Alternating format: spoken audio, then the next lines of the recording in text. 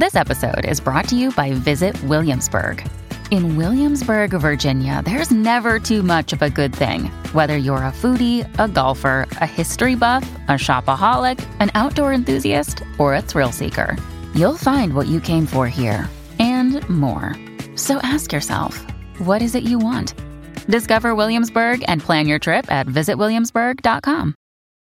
When you need mealtime inspiration, it's worth shopping Kroger, where you'll find over 30,000 mouth-watering choices that excite your inner foodie. And no matter what tasty choice you make, you'll enjoy our everyday low prices, plus extra ways to save, like digital coupons worth over $600 each week. You can also save up to $1 off per gallon at the pump with fuel points. More savings and more inspiring flavors make shopping Kroger worth it every time. Kroger, fresh for everyone. Fuel restrictions apply. Forever Dog. Rose and Jamie are two best friends, and they love Sex and the City. And they couldn't help but wonder, do you love it too? Carrie, Miranda, Samantha, Charlotte, Cosmos, Spreadsheets, so many dudes. Every single dude. All the dudes. And we couldn't help but wonder. With Jamie Lee and Rose Cerno. I'm Skylar Hanrath. And I'm Rose Cerno. And this is Couldn't Help But Wonder. A podcast where we talk about Sex in the City and how it relates to us. Well, this is a treat that I just get to have a little one-on-one time with the old SH. Yes, it's great to see you. We listeners, slightly different format this week, but it's happened a couple of times before, and we always have fun with it. Jamie is tied up, so it's just Rose and I, which is very exciting. For a very exciting movie. Everyone agrees. It's just a little QT with me and Sky today. A little cute hang. Yeah. Skylar, who were you this week? Who was I this week? I guess I was, I want to be Charlotte this week. I think I was Charlotte this week. We got a dog recently, so that's also very Charlotte-like. Skylar, how did you wait until just now? Oh, yes. I don't know. He normally I have to make sure that he's quiet during the records, but where is he? He's in the other room. His name's Bodhi. He's a Springer Spaniel. He's great. Can I see him? Yeah. I can. Here, I'll text Kristen. Okay. Wait, this is big goddamn news. Yeah, no, he's the best. Skylar, I feel like the last time we talked about you getting a dog, you were like, oh, maybe later. Like, what changed? Well, what changed? We finally found, we had looked at a dog. We'd looked at adopting for a while, and that ended up being very tricky. And then because the kind of dog that we wanted a dog that was like sort of mid-size and like could like really like hold its own at the dog park. What's mid-size? Like 30 pounds, 40? Between 30 and 50, basically. A lot of the shelters nearby were all just like, oh my God. Hi, Kristen. Oh, she can't hear me. Oh, Rose says hello. Hello. Oh my God, he's perfect. Yeah, he's so cute. I'm sorry, listeners. I know that this is a podcast, but Bodhi is amazing. He's growling into the mic a little bit. Why is he growling? Because he's flying. Because I'm holding him. But he's doing great.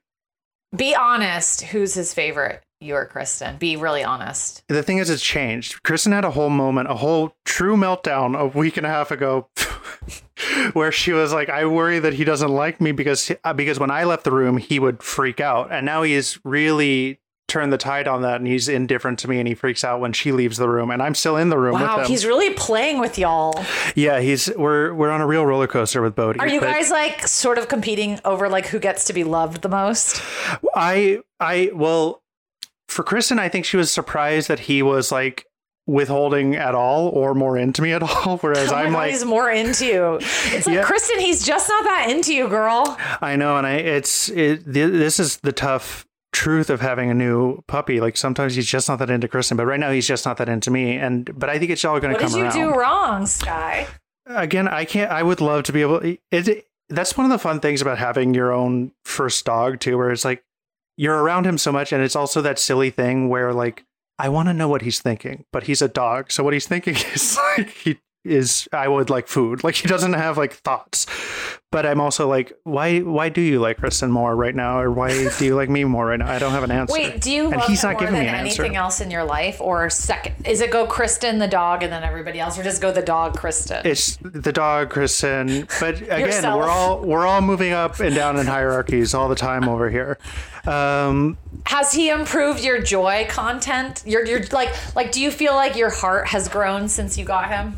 He rules. Yes, absolutely. It's also one of those things where it's like, it's truly, because it is such a new thing. Like every now and again, Chris and I will both just look at him and it's just like, you have NRE, new relationship energy, where you're just like so in love. yeah. But every now and again, we'll just like both look at him and be like, it's just wild that you're here. Like you're so good. And it's like, it's cool that we're tied into you for as long as. Okay, wait. So I totally hijacked. You were saying adoption got tricky. So then how did you get him? We got him from a breeder. He is a breeder dog. We do. Look, I feel bad about that. We bought I don't think you should feel bad, because you know what? You're still loving a creature and taking care of a creature and giving a creature a great life. And you got the dog you wanted, and fucking fine. We also, part of the reason it took so long too was that this breed in the US, by default, they get their tails docked. And I think so they like hack half the tails off. Why? Basically. It's truly like an American aesthetic thing. Like circumcision? Basically, like in the UK, where they're also very popular dogs, it's not legal to do that. So like all of the UK Springer Spaniels have their full tails, but it's like they're hunting. There's a line of them that are hunting dogs, and it's like just sort of like transferred over that docking is kind of the standard with them. And I thought that was very lame. So we also held off until there was a new batch of dogs. Yeah, and we could ask the breeder to make sure not to take his tail. Why did you decide? Sorry for people who aren't like obsessed with dogs. I'm just talking to the listeners. Like you and me, Skylar, are obsessed with dogs. I'm very obsessed with them. Other listeners may not be. So just like fast forward a little. But I have another dog question. Yeah. What made you want this particular breed? Like, why were you like, this is the breed? Because I don't know much about your breed. So by chance, both Kristen's dad and my dad, when we were like children, had these dogs. And so I have like some level of familiarity with them. And we also just wanted one that was, again, like mid-size, had a good amount of energy and could like hold its own at the dog park and like really like kind of go on trips with us and whatnot. What about hikes? I think we'll definitely hike with him a little. We're not huge hikers, but we are like very, very big walkers, and he'll be able to do very big. Yeah. Which is fun and exciting. And like, yeah, and also, just by chance, Kristen had a friend who got another Springer from this same breeder, and they recommended the breeder to Kristen, and he's awesome. Yeah. Great. Bodie. Well, you are true Charlotte. I'm true Charlotte. Yes. Because she also got a Cavalier King Charles Springer, but it's still a Cavalier King Charles Spaniel, but still a Spaniel. Little guy. Yeah. But who were you this week? I think I've been this for a while, but I'm a classic Carrie, mostly with the like reckless, out of control spending. Yes, New York. Yeah, I have a job coming up. I don't really want to talk too much about it until it's super finalized. But I feel like just knowing I have a job coming up, I've just like been buying clothes and makeup and just lots of things and stuff for my house. And, you know, I've just been like a raging capitalist. So gotta do it, though. Feels good. I mean, I have to say, like, I walked into this store that's kind of expensive and just tried on things that looked like fucking fabulous. And it was really empowering to be like, I'll take it. And then, yeah, like, that's so fun. Leave with a bag of clothes that look incredible. Like, you know, so yeah, I think I'm just kind of being a bit of a carré right now. I'm also doing a little bit of like, because I have this gig coming up, not that it'll be crazy, but I've just been trying to do like a lot of stuff that was on my to-do list for a really long time, especially interior design wise. Like I had a bunch of clearing some of your tabs from your browser, like really big, high priority stuff. Yeah. You know, it's kind of funny how like you have I'm type A, so I love making lists and I love checking things off the list. It's like deeply satisfying for me. And I've had like interior design things that I've wanted to do for a while. Like it's really simple, but you know, I have a vanity section where like all my makeup is and jewelry, and it was kind of just like a mess.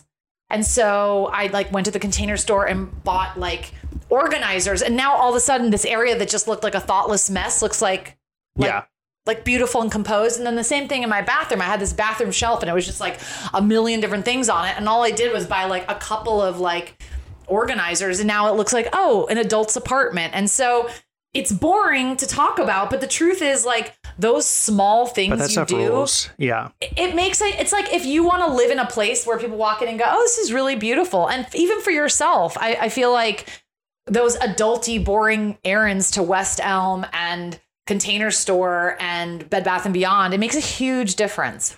Yeah, I'm very much a person who like I hate going to the stores, but the end result is so satisfying. Yes. Like, yeah. I still have to hang a bunch of art. That's like the next thing. And I'm also not the best at like deciding where to put the art. So I need to have a friend with a good eye come and kind of be like, that should go there. This should go there. Kristen is really good at that. We have a bunch of stuff and I love doing like a gallery wall type thing, but it's also, we also have definitely had like kind of gradually like growing out of like college gallery wall to like putting stuff in frames gallery wall. Oh yeah, definitely. And it's still a little bit of like a 50-50, but it's like, it's such a satisfying thing again to like just have it look nice and have it be all your stuff and reflective of you. And yeah. You know what?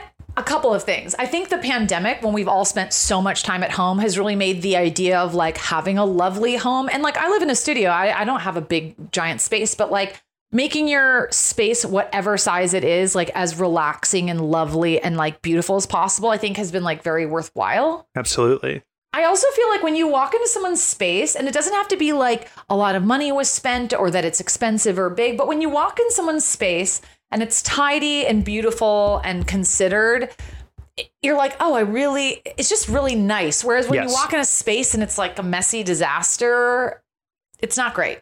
No, totally. And also just with the volume of like working at home that everyone has been doing in the past year, like actually like building out the space to be pleasant. Like this is not like some crazy insight, but it like really makes having to be in one place for work so much easier and so much more pleasant. Yeah, I completely agree. Hey, it's Kaylee Cuoco for Priceline. Ready to go to your happy place for a happy price? Well, why didn't you say so? Just download the Priceline app right now and save up to 60% on hotels. So whether it's Cousin Kevin's Kazoo Concert in Kansas City, go Kevin, or Becky's Bachelorette Bash in Bermuda, you never have to miss a trip ever again. So download the Priceline app today. Your savings are waiting. Go to your happy place for a happy price. Go to your happy price, Priceline. Now we are going to dive in to, you guessed it, Sex and the City 2, the movie. This is the first part.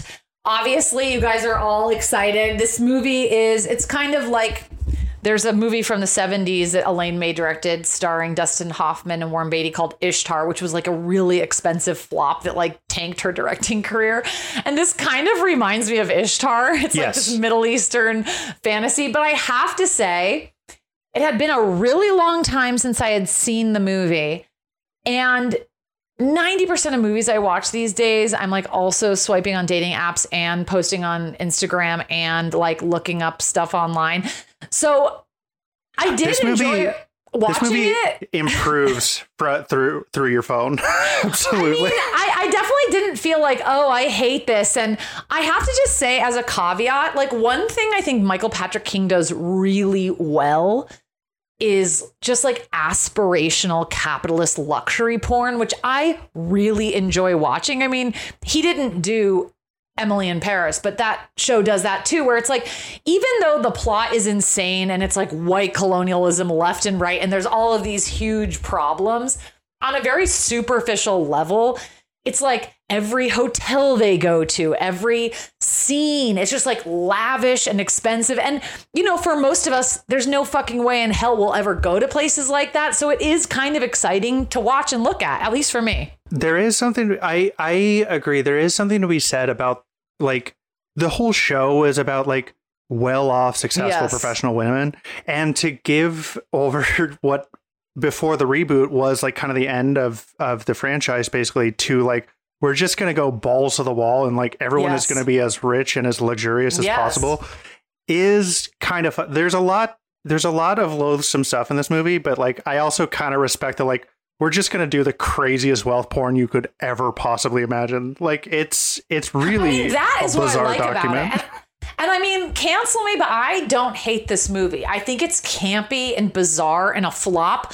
But lying on my couch and also like doing other things on my phone, I did enjoy watching it. I was like, when is this going to end? It definitely was like psychotically long. Both of these movies are 2.5 hours long. It's so nuts. Why is that? Had you seen this movie before? No, Skylar? I'd never seen it. I actually did just watch Ishtar for the first time and had the same thought. Which I thought was actually very funny. Oh, Ishtar's a lot of, I mean, I just watch all of Elaine May's movies and she's a genius. She's like, it's so much of a bummer that Ishtar like derailed a directing career when like she made a New Leaf, which is one of the funniest movies I think I've ever seen. I know. And not only that, I feel like, you know, if Elaine May was a man and she made one bad movie, she'd still get to do stuff. But anyway, okay, so Sky, let's jump on in. So the second Sex and the City movie opens with Carrie reliving her New York history. Oh, this is like the most fun part of the entire fucking movie is the origin story of how the girls met. And it's like really fun. And they do these like hilarious recreations of each woman in the 80s. And like Miranda's haircut, I've honestly never seen anything like it. It was like a flying saucer. It was wild. It was like the like so bulliest bowl cut. Yeah. It was like a 1-inch. It was like a 1-inch bob. It was like she had a bump it that was like a halo. It was my God. insane. They fucking do her dirty so much on this show. It's so funny. Either that or she's like, maybe she's like Amy Sedaris where she's just like, make me look insane. I'm down. Like, there's almost like a Cindy Sherman. It's like, what if I just like wore something else crazy? Yes. Like, and then I love the idea that is like kind of fun and fabulous that fucking Samantha, who, you know, they're all super bougie, but then again, we're meeting them in midlife. Just because they're bougie now in their 20s, who knows? And the lore for Samantha is that she was a bartender at CBGB's, which was awesome. Legendary punk rock bar. Yeah, and they have that whole, I mean, I brought it up a couple of times now, but she wears that like New York Dolls shirt on that, in that episode where they all like go get high and like hang out with all the college kids and whatever. Yeah. And it's like, I kind of dig that like Samantha, and she's also impressed with Alexander's Studio 54 stuff. Like Samantha's like kind of cool, sceney, and it's like a little, it's not really in the show as much as I would like it to be, because I think it's such a fun backstory for her. Yeah. So the opening of this movie is like so fucking fun, and they all have these little like, you know, Carrie has these little stories of how they all met. And basically they're meeting up to buy gifts for Stanford and Anthony's wedding, which, I mean, lol that they would be together. It's just the only two gay men that have been on the show. So clearly they have to get married. Just like if you're gay, or it's like if you're gay and a friend is like, oh, I should set you up with someone else, and they just also are gay, and there's like nothing else that you guys have in common. That's Stanford and Anthony. 1,000%. It's there's something about this opening that's like, I kind of admire the just like, we're just going to say fuck it and kind of go with every like, everything's a little underbaked, but I kind of like it. And I like that Stanford, I agree with you. I think you're exactly right with where it's like they hated each other the entire run, but I guess we're just going to have them get married so that we have a reason to have this insane wedding in Connecticut. Which is honestly reason enough for me, because as you will describe, I thought the wedding was a total blast. The wedding is so wild. Yeah, Michael Patrick King loves a wedding scene. Dare I say, so do I. So even though this couple would never be together in real life and they have zero sparks, I definitely enjoy the wedding. But you talk about the wedding. So everyone heads to Connecticut, where Carrie is set to be Sanford's best man at Sanford and Anthony's wedding. She even wears a suit and a bow tie. Carrie and Big have sex before actually going to the ceremony, which is quite the bash. There's a choir, canals, and swans. Also, nobody can stop calling it a gay wedding. The whole crew catches up with Samantha and Anthony. Also, we have to say that fucking Liza Minnelli is in this movie, and she sings Beyonce's Single Ladies and actually does an incredible job for her age. It's so funny too, because there's zero runway at all given to like how do they know Liza Minnelli? Why is Liza Minnelli like cool with like being the officiant? Like but also amazing that Liza Minnelli's in this movie, like, and it's performing. Fabulous. It's like, what was the last performance that she'd done in a movie before this? Like it feels like a very, very big kind of moment. I also think it does make sense though, because like this group of people are incredibly connected. Oh, totally. They're obsessed with the arts. They're part of like the New York glam squad. So I think it makes sense to me. No, I agree. It's just funny that there's not even a sentence where it's like, guys, we got one of the truly the most famous like Broadway divas, and we're not going to say at all how she got here. So fun to be on set for that. Like that wedding just was like incredible. Okay, so now we're going to hit the clip. Oh, there's Samantha. Hey, you brought your dog? It's a gay wedding. I figured what's one more little bitch with an attitude? Guys, shouldn't we be a little bit more PC? Char! Anthony! Hey! Can you believe this place? It looks like the Snow Queen exploded. How's that for PC? True. So you're not the wedding planner? Hell to the no. I pulled out when Stanford mentioned swans. Finally, I just threw up my arms. Whatever he wants, give it to him. Aww. Yep, Stanford gets the wedding of his dreams, and I get to cheat. And don't give me that face, Char. Just because I'm getting married doesn't mean I have to change who I am. So you're allowed to cheat because you're gay? No, because I'm Italian. Carrie, Stanford's looking for you. Cute hat. Anthony! Coming! I don't get it. Why get married if you're gonna cheat? Well, he didn't say he was going to cheat. He just said he was allowed to cheat. Is that how you heard it? Well, it's not really any of our business. Except he told us. I'm just saying, I think every couple has the right to make their own rules. Well, not really. It's marriage. Well, you said something earlier, Sky, which I think is worth saying, which is like, they keep saying like, it's a gay wedding, it's a gay wedding, it's a gay wedding. And like, even Big is like, I'm nervous to go to a gay wedding. Like, what if someone hits on me? And then a really handsome guy just is literally like, oh, hi. And we're supposed to be like, oh my God, look how terrible a straight guy got hit on. Like, there's a ton of homophobia all around this. Yeah, the tone of that stuff is very strange. But you also said something earlier with regards to like all of the like kind of luxury wealth porn on display in this movie. This movie came out in 2010, and they're like kind of every now and again glancing at like the recession is 2 years in the past. This movie sort of has the feel of like super wealthy people who like rode out the recession well, just kind of like living it up a little bit and just being like, yeah, it's a little it's a little like Gilded Age a little bit. And I think that plays into the this conservative vibe. A little bit. Yeah. It's a little like, we're fine. We have money. And the rest of the world outside of this is a little, they are doing stuff that has nothing to do with us anymore. And I think that comes out in the treatment of like the gay wedding stuff too, where they keep kind of treating it as like, it's a gay wedding. Like they have to frame it. It's so exotic. Yeah, exactly.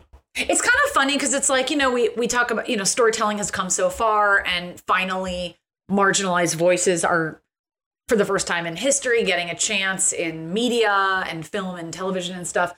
But this movie and this era is like if you were in a museum, this would be like a perfect example of like a cis heterosexual rich white gaze. Like, completely. It's like, you know, also, and it's just it's like a time capsule of just the way people even like the way straight people even talked about queer relationships. For example, even the language, oh, I get to cheat on him. It's like, well, technically that's not cheating. Technically, what you're describing is an open relationship. And the fact that he's even saying I'm cheating is sort of like adding this layer of like guilt and shame and like sort of like we're doing this thing, and you guys are all straight and your marriages are normal and good and Christian, and ours are like these devious gay marriages. Yes. Yeah, there's such a weird, like, the actual like ideology of this movie is really tough to like tease out for exactly that reason, where it's like, yes, exactly what you're saying. That's not an uncommon thing. In my understanding is that's not an uncommon thing in queer relationships, where people will sleep with other people outside of the relationship. There's more non-monogamy in queer relationships than straight relationships, but even straight ones, it feels like every day there's more and more. But yes, it's definitely more of a cultural thing. And also, my understanding is it's not typically framed as like cheating. Like it's just like that's kind of cheating means you're lying. So if they're literally having a discussion saying I will sleep with people besides you, that's just not cheating. Yes, it's cheating is bizarre. Like I'm not telling you. Yeah, it was also kind of strange too, because that scene also really emphasized this like, you know what, somebody actually said it. I think Carrie even fucking said it, which is so crazy. But I think in this movie, the core four were talking and they were like Stanford and Anthony. And she was like, yeah, I think they were just like the last two standing at the gay bar. They just didn't want to be alone. Yeah. And it was like really mean and condescending and shitty, but it is how it feels. Like it actually doesn't feel like they love each other. And even the way Anthony framed, he lets me cheat on him, makes you think, oh no, Stanford is like getting involved in this relationship where he's not being treated well. And he's like sad. I'm also realizing we never saw Stanford break up with Marcus, correct? So there's just this whole backstory that's totally off screen of like, it seemed like that was at the very least a slightly healthier relationship, or at least a relationship that Stanford was more invested in. And there's just zero plot work laid to get Anthony and Stanford together, despite them, exactly as you say, like famously not liking each other and being quote unquote the last people at the bar. It's really bizarre. Yeah. I mean, I also think I think Michael Patrick King is like a genius, an amazing storyteller, so talented. He wrote and directed this movie, but I think, which is understandable, I think, he's a gay man of a certain age. I think he has a lot of internalized homophobia. I think he's probably spent a lot of time in straight circles and, he's older. He grew up in a time where the gay acceptance and queer acceptance is nothing like it is now. And I think you can see a lot of the self-loathing and insecurity and, kind of like queer self-hatred. Not that he hates himself, but like all that stuff that he probably grew up feeling in the movies with the way he treats his gay characters. Yeah, it feels a little bit like one of those things where what is bumping us feels like it's not the sort of thing that Michael Patrick King necessarily would think is even strange, where it's like culturally my understanding of like the gay scene is like this is me speaking Michael Patrick King's voice, is that like a lot of my straight friends are still going to have like a little bit of odd attitudes about my gay friends and the people I sleep with and the people I get married to. Whereas for you and me talking about it, it's like, it's weird that he has that attitude, because that is not the attitude that we have at all. But we're so much younger than him. Yes. We're like half his age, you know? But that's what I'm saying. Like you're seeing these generational perspective differences. Absolutely. Yeah. Well, it's also interesting too, because it's like no one is crueler to themselves. Nobody is meaner than we are to ourselves. Totally. And it's like all of the internalized homophobia of when he was growing up. It's like I get together with a group of women in my age, late 30s, and just like the way my close friends talk about their looks, their age, their body, it's like sickeningly mean. And it's just like the way we all internalize the patriarchy, dominant culture. It's just like very intense. Yes, absolutely. And I think that that's what this is an example of. Okay, so... yeah, and I also think there's something kind of like gross about a group of straight couples kind of like acting holier than thou, like, oh, this sordid gay marriage. Well, we would never do that. Like, oh, isn't it so like, it kind of feels like they're talking about animals or something. Like, well, it's also, I also should flag too that like this is pre the famous wedding case. It's Obergefell v. Hodges, I think, that legalized legalized gay marriage across the U.S., which I think is 2015. So like there is also a little bit of novelty that Big and the people who are a little like cocking their eyes at this are part. I think that's part of the reason they're cocking their eyes at this a little bit. I don't think that makes it good, but I think that's also like just like this is in terms of when it was. Yeah. Right. So Carrie finds Stanford, who confirms what she just heard. Anthony can cheat. Anthony doesn't care about tradition, and Stanford wants him to be happy. Now, I'm just saying, this would be fine if Stanford and Anthony were both like, we're different. We're making marriage on our own terms, which I think would be empowering. I think the reason that this rubs the wrong way is that it feels like a case of one person wanting a monogamous relationship, another one wanting an open, and then the person that wants a monogamous one just going with it because they have low self-esteem. So that's like wanting to be in an open relationship is totally cool. I think what makes this icky is that it feels like Stanford is not really okay with this. Yes. Which just makes the marriage seem like it's starting off in this kind of weird way.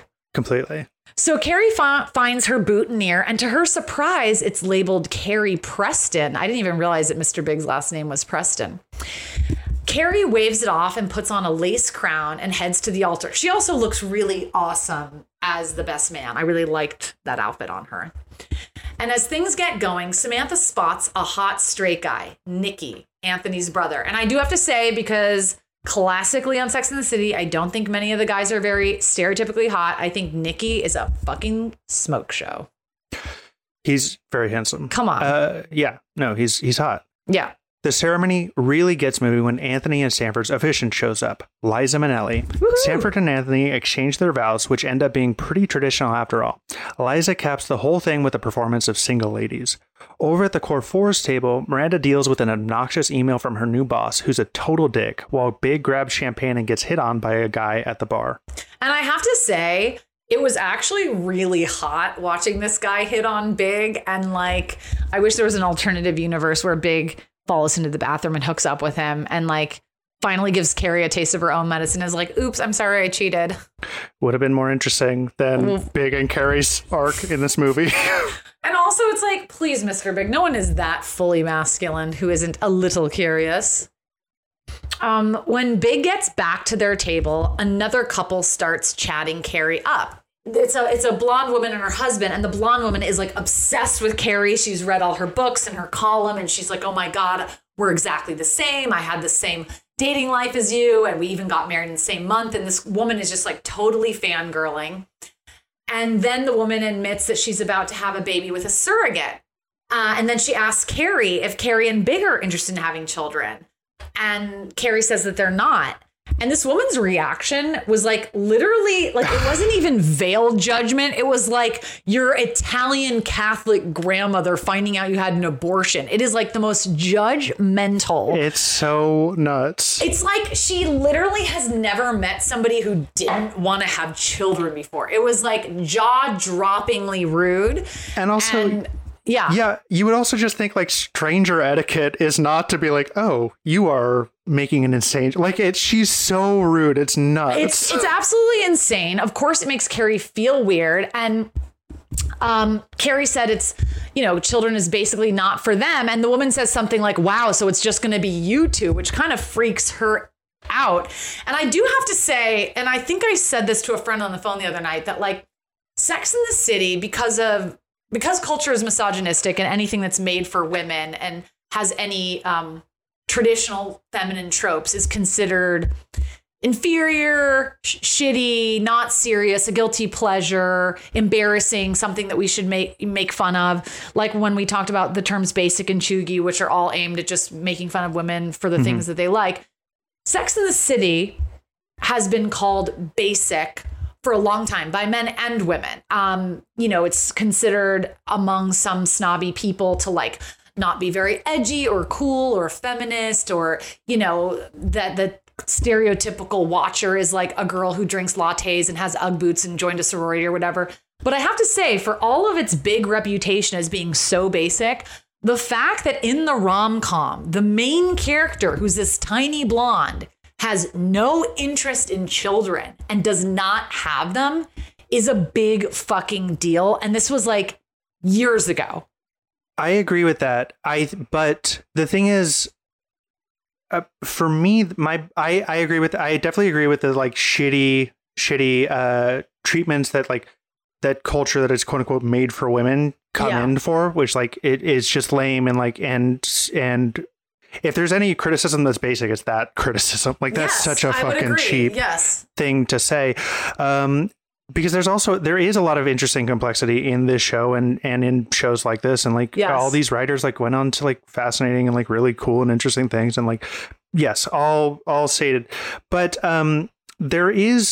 Carrie does have that beat when she's with Alexander, where when Alexander says that he's definitely not having kids again. And she doesn't know if she wants to. Yeah, it's a shock for her. And it's not something she hadn't quite confronted. But I do agree with you that like it's interesting to see that her and Big aren't ultimately going to have kids. But I mean, really think about it, Skylar, how many romantic movies totally books where the main lead character, who's a tiny blonde princess, is like, I don't want to have a family. That never happens. No, totally. That's me agreeing with you too, where it's like happily ever after, always including family. That's why I think in some ways you know, like maybe it's considered quote unquote basic for a woman to be like obsessed with shoes and to like gasp when she sees a closet. But for a woman to be like, yeah, I think I'd rather not have kids. That is not basic at all. That is Totally. like fucking super like feminist revolution. Like I'm not going to just be a mother. Yes, no, totally. Meanwhile, Samantha meets Nicky, Anthony's hot brother, at the bar, and they immediately take off for some very loud sex upstairs. Charlotte and Harry battle to get Lily and their new baby, Rose, to sleep over in their room. Big and Carrie's room is between the two, so they also try to get some sleep over all the noise. Big even turns on It Happened One Night to drown everything out. I actually think this is really clever and cool. And even though this movie is long and winding and has some problems, I do think there's some like really poignant stuff in here. I do too. And I think that it's really interesting after this talk about like, okay, so we're going to be a long-term couple that doesn't have kids. What does that look like? Because for straight couples, that's not the norm. And so I thought it was really clever that they literally are like on one hand hearing their friend who's permanently single having crazy sex. And that's like a version of being single. And then the other hand, they're hearing screaming babies and they don't really want either one of those things. And then they're sitting here watching a movie and it's nice, but it's just really interesting to kind of see that put together visually and have Carrie really like sort of wonder where that leaves her. Agreed. I think that this movie is actually, there is obviously like a lot of bad stuff in the movie that's not defensible and is like really sort of makes your skin crawl. But I think it is more tightly constructed, like setup payoff wise, than the first movie is. And this It Happened One Night stuff is one of those examples. And what you're talking about is another one of those examples where there are like sort of more clever visual representations of like the tricky stuff that's going on with Big and Carrie. Now that it builds to like Big buys a television that really messes things up is a little frustrating to me as a payoff for that setup. But I really like a lot of the setups. Me too. And I also think it's really interesting that like, it brings up, I think, a lot of really interesting discussions. Mm-hmm. For example, like when people ask a couple, like, are you planning to have kids? And people say no. I feel like there's this idea that if you don't have kids, that you're supposed to have a reason and that you have to have some like really interesting, important justification. Whereas if you want kids, you don't have to explain yourself at all. Like, yes. I feel like there's also this thing that society puts on couples that don't want kids where it's like people are looking at you as if your life is lacking something instead of you making a choice to have something. It's like you're almost being forced to prove that. Like, I remember one friend saying like, if I don't want to have kids, I don't need to. It's not because I have to have this like amazing career or do this amazing thing. It's just valid on its own. I don't have to have a compelling reason. And I think this idea of people asking her like, so it's just going to be you two. And I think this idea of just or like lack is this like mainstream heteronormative thing where it's like the choice to not is just as full a choice as to. It's just a different choice. Yes. Do you know Caitlin Durante? No. She's a comedian and she co-hosts Bechdel Cast with Jamie Loftus. And she had this thread on Twitter about the nightmare experience that she's had over years and years of telling medical professionals that like she does not want to have kids and she would like to medically pursue not having kids, like getting her tube side basically. And her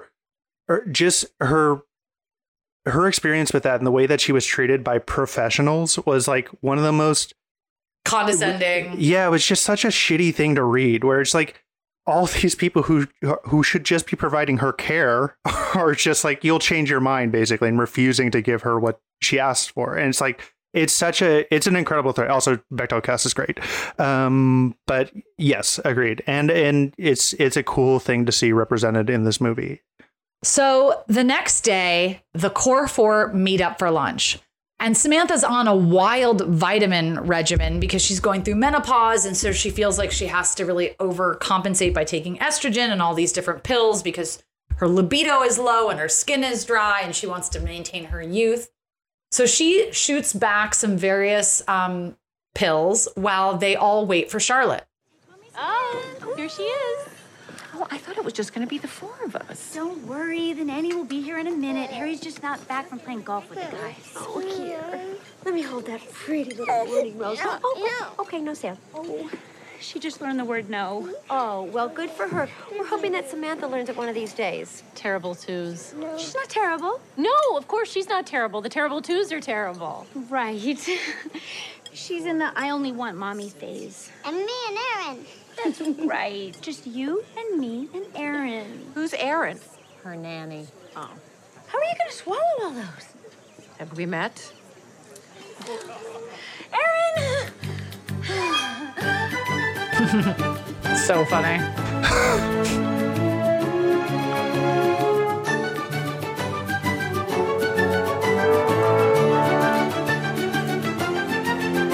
Morning, ladies. I hear it was quite the glorious wedding. Ah, 'twas.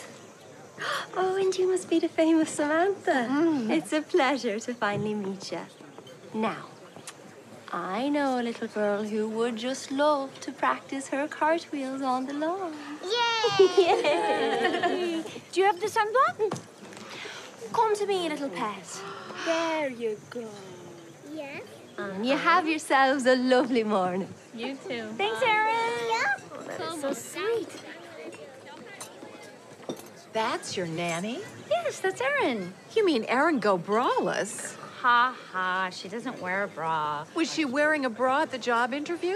I don't know, Samantha. I was too busy thinking about her degree in children's education and how much the girls liked her. So her tits never came up? No, her tits never came up.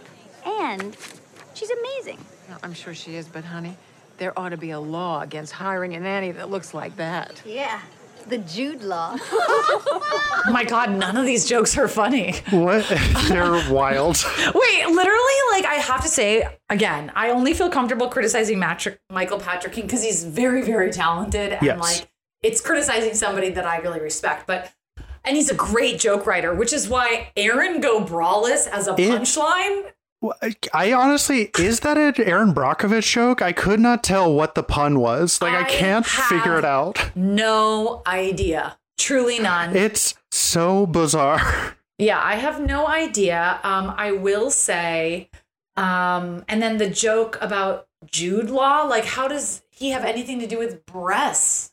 I guess he like wasn't, he was like, and he was like a cad, I guess, when he kind of broke in the early, I don't really know. I actually think that this is kind of a funny storyline just because her tits are so awesome and big and bouncy. And it's like, it's so porny and 60s, which I actually is a lot of fun. I mean, it's very good. It's also this movie just constantly leans into like cultural music cues is like so nutty where it's like we gotta have Riverdance the moment we have an Irish character on screen. Also, that Carrie immediately like puts on an Irish accent of her own to like greet Aaron for what seems like the very first time is like real bold choice. The whole thing is absolutely hilarious. I mean, I think like this movie is like you could take an edible or you could just watch the movie straight and it'll be the same experience. Yeah. Like, I definitely feel like it's almost impossible to analyze this as if it's real, but there's a part of me that feels like I'm of two minds over whether it's realistic that Charlotte would have hired this woman, because on one hand, I think one thing that the movie, and again, I have to say, for all the flaws, there's a lot of realistic stuff in here. Like, I just came from New York where I was helping my sister who just had a newborn. And my sister, like all new moms, is like exhausted spiritually, mentally, really emotional, not for any particular reason. Then she just like pushed a baby out and is not sleeping. No, totally. And I think, and she's so desperate for help, like all new moms. There's a part of me that feels like also when you're really comfortable in your marriage, like, and you're just like walking around naked and you're breastfeeding and you're exhausted and you're obviously not having sex right now. It's like when you really are like in a real relationship, a very hot person circulating doesn't actually make any fucking difference. No, it's truly like Charlotte. It sounds like Charlotte hired the best person for the job and like it didn't register. Yeah, that's the thing. It's like on one hand, I could totally see her being like psychedelically level tired and that this woman is amazing. Yes. But then there's another part that just feels like, and maybe this is showing that like Charlotte has changed, that Charlotte doesn't really seem like the jealous type, especially with Harry because he's so loving and dedicated. But but she still has some primness. And I mean, I barely ever wear bras, but I have really small breasts. And I think women with big breasts should do whatever they want, but they tend to wear bras because there's a little more going on there. It's a little more like attention grabby. And again, I'm not shaming women with big breasts for not wearing bras, but it's like you can kind of fly under the radar if you don't wear a bra with small breasts and people don't notice much. And there's just something that I wonder about, like Charlotte being so prissy to hire somebody who's kind of like, I could see her in a judgmental period, like thinking that was like low class. Totally. And so I don't know if she's just changed, if her judgment is totally compromised, or if she's just like a more relaxed person now that she's with Harry. Totally. No, I agree.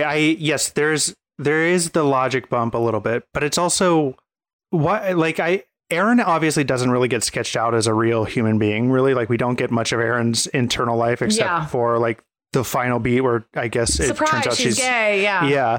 But also like, and I don't know many nannies. I don't, and I don't know what the standard is, but it is a little surprising to me that she is braless at all times around like the kids and well, just everyone. Like, it just seems like you are at work. Like, I don't know. I don't know what the. I agree with that.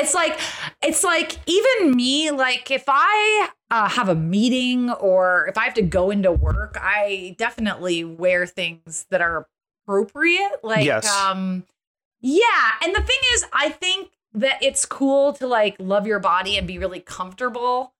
But I also think that like if you look like that woman and you have that woman's body and you're around like your employer's husbands or like the married men, it just feels like maybe the conscientious thing to do. But she's just this like hippie kind of like, I mean, she seems perfectly lovely. No, she seems amazing. Yeah. She seems awesome. And good at her job. Yeah. Yes. And I think. And also, it is not her responsibility to dress quote unquote conservatively. Yes, exactly. Or to make sure that like Harry isn't ogling her. If Harry's ogling her, that's Harry's fucking problem and creepy, and he needs to fix that. And I agree. All this being said, over my dead fucking body would I ever hire a nanny like that, because it's sort of like you can always hire somebody who doesn't look like that. That's also always an option.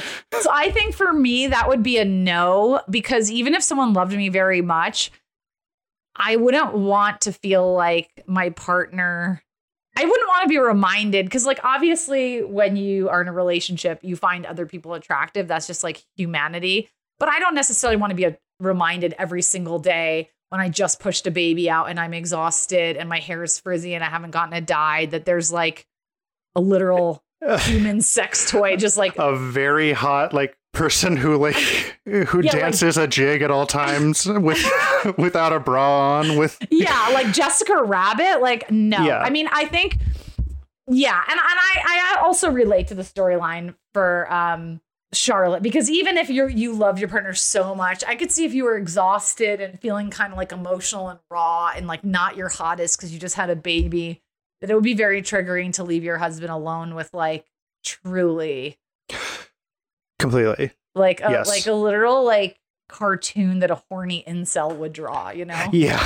and even like, even assuming that like Harry being a good person, and also just like, even if like the cheating is this least realistic thing and like it's just not going to happen, just having the sense that like Charlotte is vulnerable. She had this kid. The kids are being a nightmare. Like, just having Aaron or having a nanny who's actually supposed to relieve your stress, and then having this whole additional stress of her being incredibly hot and threatening is like, I get the dynamic, and it's interesting that they chose to explore it. And I would, if I were Charlotte, probably hire someone that didn't make me feel like my husband's going to cheat. Yeah, exactly. Well, that's as far as we're going to go today. Jamie will be on our next thing. Please join us We end every episode with horny for. Sex and the City is obviously a very horny show. So every week we talk about what we are horny for. Skylar, what are you horny for this week? I just finished this book called Homeland Elegies by this writer, Ayad Akhtar. Okay. That is excellent. How do you spell his last name? Akhtar. Okay. What's it about? It's amazing. Like the thing is, it's a little bit difficult to explain exactly what it's about, because it's one of these books that's like sort of about like the idea of America in a way, but it's also this memoir, and also while also being a novel, like the main character is very closely modeled on the actual Ayad Akhtar. He's a Pulitzer Prize winning playwright. He's the son of Pakistani immigrants, and he's just sort of like angrily, but in like such a piercing way, like surveying what has brought like America kind of apart at the seams. And it's like, it feels like this, it sounds like something that's like very ambitious and a little punishing to read, but it's like so beautifully written and just like kind of open and fascinating that like I loved it. I like it's not enormous and it just like flies. It's one of the best books I've read recently. It was also like a Times 10 best book last year, and like I was very, very glad to read it. Very awesome. Horny for that book. Great. What are you horny for? I'm going to do a multi-pronged horny for, and the theme that ties it all together is food. I'm very food motivated. I like thinking about it, eating it, reading about it, talking about it. So I just started listening to a new podcast. And if you like thinking about food, cooking food, you know, that type of thing, I would highly recommend it. The podcast is called Burnt Toast. Oh, I've heard of this. Yeah. And the episode that I just listened to was called Either Side Eaters Breakfast. And it's only 29 minutes. And I learned all kinds of things about like eggs and people that put eggs in the refrigerator versus people that don't, people that wash their meat versus people that don't. It's just like interesting food information. And the girls are women. They both went to culinary school. They're really interesting. So if you like thinking about food and hearing people talk about it, I would definitely recommend that. Also, I'm making a new salad these days that I'm going to share. I'm obsessed with going to the farmer's market and buying like a bunch of things that are just like super fresh and in season. So I get a bag of like delicious mixed lettuce. I got pumpkin seeds. I got sugar snap peas, which are in season. Small tomatoes, which are in season. Broccolini and parsley and avocado. This sounds very good. I put it together. I squeeze a ton of lemon, olive oil, salt and pepper. And then I bought this sauce at the farmer's market that's just roasted garlic mashed up with Parmesan, lemon, olive oil, salt, and like cheese. Oh, I'm not a big cheese person. Everything else about this sounds incredible to me. You literally can use it in anything. And I just like dumped it in the salad. And I just ate this giant bowl of like freshly picked from like a local farm thing. It was amazing. And then I always balance it out. If I eat a giant salad, then I also eat like a bag of licorice and then also chips. So I always feel like if I eat a deep dish bowl of salad, then I get to do whatever else I want. Yeah. You went like negative calories. So you got exactly. Yeah. Oh, and then another thing I'm horny for is loving yourself at any weight. This is actually basic, but I'm really into like the summer coming and like wearing whatever you feel like at the beach and feeling hot, and that there is no like right body type, which is like truly the most like, what am I, a fucking influencer? But I do feel that is true. I'm into the idea that nobody like it has to freak out this summer about their body, that they can just wear what fits, enjoy the fucking beach, and call it a damn day. 1,000%. Love that. Well, this has been really fun, Skylar. I'm so glad I got to spend some quality time with you. Yes, this was great. And very excited to get further into this movie. This movie is wild. Yeah, hold on, you guys. We've got camels. We've got racist stereotypes. We have like a market bazaar, a souk. Yes. It just never ends. Okay, well, we'll see you guys next week. Nice to talk to you, Sky. Good talking to you. Bye, everyone. Bye. Thanks for listening to Couldn't Help But Wonder. Follow us on Twitter and Instagram at CHBWPod, and follow my co-host Rose Cerno on Insta and Twitter at Rose Cerno. And please follow my co-host Jamie at Really Jamie Lee on Instagram and at The Jamie Lee on Twitter. And please rate, review, subscribe to our show on iTunes, Stitcher, or your favorite podcast app. If you're nasty, it helps us, it helps you, it helps everyone. You nasty. Bye. Bye. Forever Dog. This has been a Forever Dog production, executive produced by Joe Cilio, Alex Ramsey, and Brett Boehm. For more original podcasts, please visit foreverdogpodcast.com and subscribe to our shows on Apple Podcasts, Spotify, or wherever you get your podcasts. Keep up with the latest Forever Dog news by following us on Twitter and Instagram at Forever Dog Team and liking our page on Facebook.